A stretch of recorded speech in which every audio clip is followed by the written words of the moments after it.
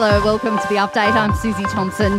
The Prime Minister is accusing the opposition of overreaching after the arrival of 40 suspected asylum seekers in remote Western Australia. The group is believed to be from Pakistan, India and Bangladesh. Coalition MPs claim the government has lost control of Australia's borders, but Anthony Albanese says the opposition shouldn't politicise national security. Peter Dutton is someone who is showing, with his overblown rhetoric and with his overreach on this issue, showing that he's not interested in outcomes or in the Australian national interest.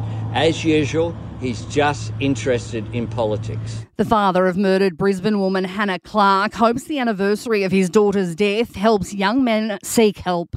Today marks 4 years since Hannah and her 3 children were murdered at the hands of her former partner, who then took his own life. Lloyd Clarke founded the Small Steps for Hannah Foundation with his wife to encourage young men to be honest. Small Steps has started a couple of educational programs on spotting the red flags and about young men showing their feelings and talking about their feelings.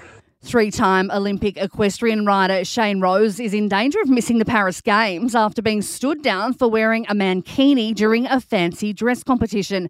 It happened when he was competing at a horse event in the New South Wales Southern Highlands last Sunday. The bright orange mankini apparently offended some onlookers who made a complaint and ultimately led Equestrian Australia to stand Rose down. Rose has since apologised and asked to be allowed to return to the competition. Rangers are investigating separate dingo attacks on 2 tourists on Gari in Queensland. An 18-year-old girl had puncture wounds to her left knee after being bitten, while another person was attacked at the beachfront near Dilly Village. Dangerous dingo signs have been installed and Rangers are increasing patrols in the area. Sport and entertainment are next. In sport, Alexander Volkanovski has hinted at a rematch after he was knocked out by Ilia Topuria in the UFC. Topuria made it 15 straight MMA wins and now reigns supreme at the top of the featherweight division. Volkanovski says their rivalry may not be over yet. Obviously, I've been champion of this featherweight division a long time. He keeps mentioning Spain.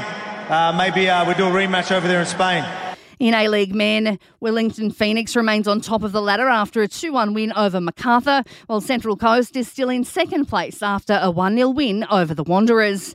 In entertainment news, Taylor Swift has wrapped up her 3-night Melbourne leg of the Australian tour to another sellout crowd at the MCG. The singer marvelling at the fact she's played in front of 96,000 fans over 3 consecutive nights. The math is that it's 288,000 people in 3 nights. Melbourne, you're the love of my life. I cannot believe you. What have